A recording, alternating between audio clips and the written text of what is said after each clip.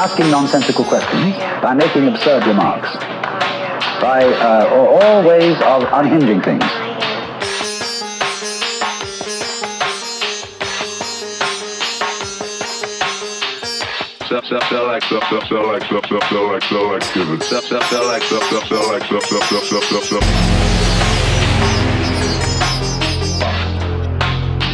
All these impossible questions to ask. And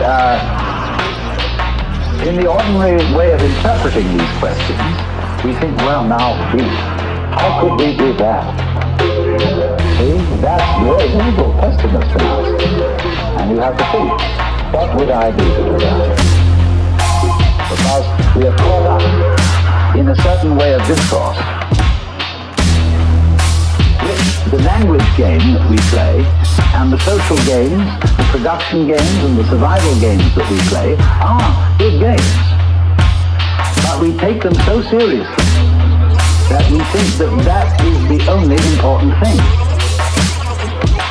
And this is to unstick us from that notion and realize that it would be just as good a game to drop dead now as to go on living.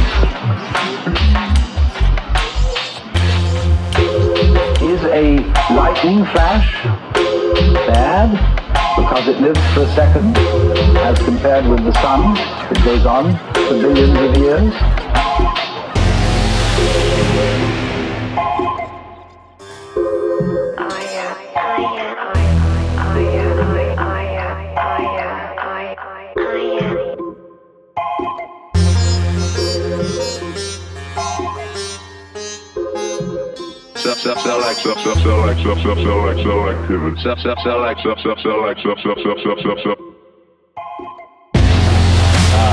Flowering branches grow naturally, some short, some long.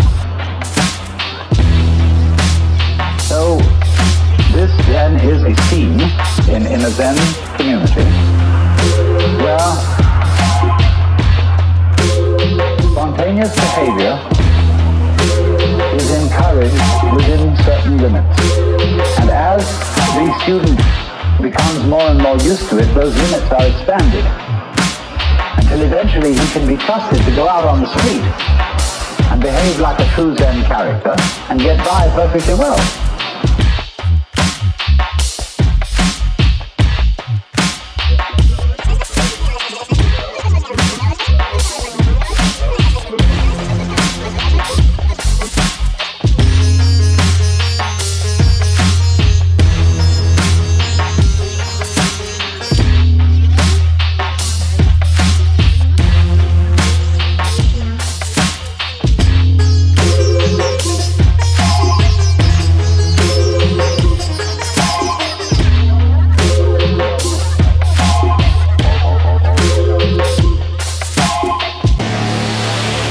What occasionally happens on the street when two people are walking down the sidewalk straight at each other, and they both decide to move to the right together and then to the left together, and they somehow get stuck and they can't pass each other. Zen teachers will pull just exactly that sort of stunt when going down a path and meet one of their students to see if they can get him in a tangle and can he escape from it.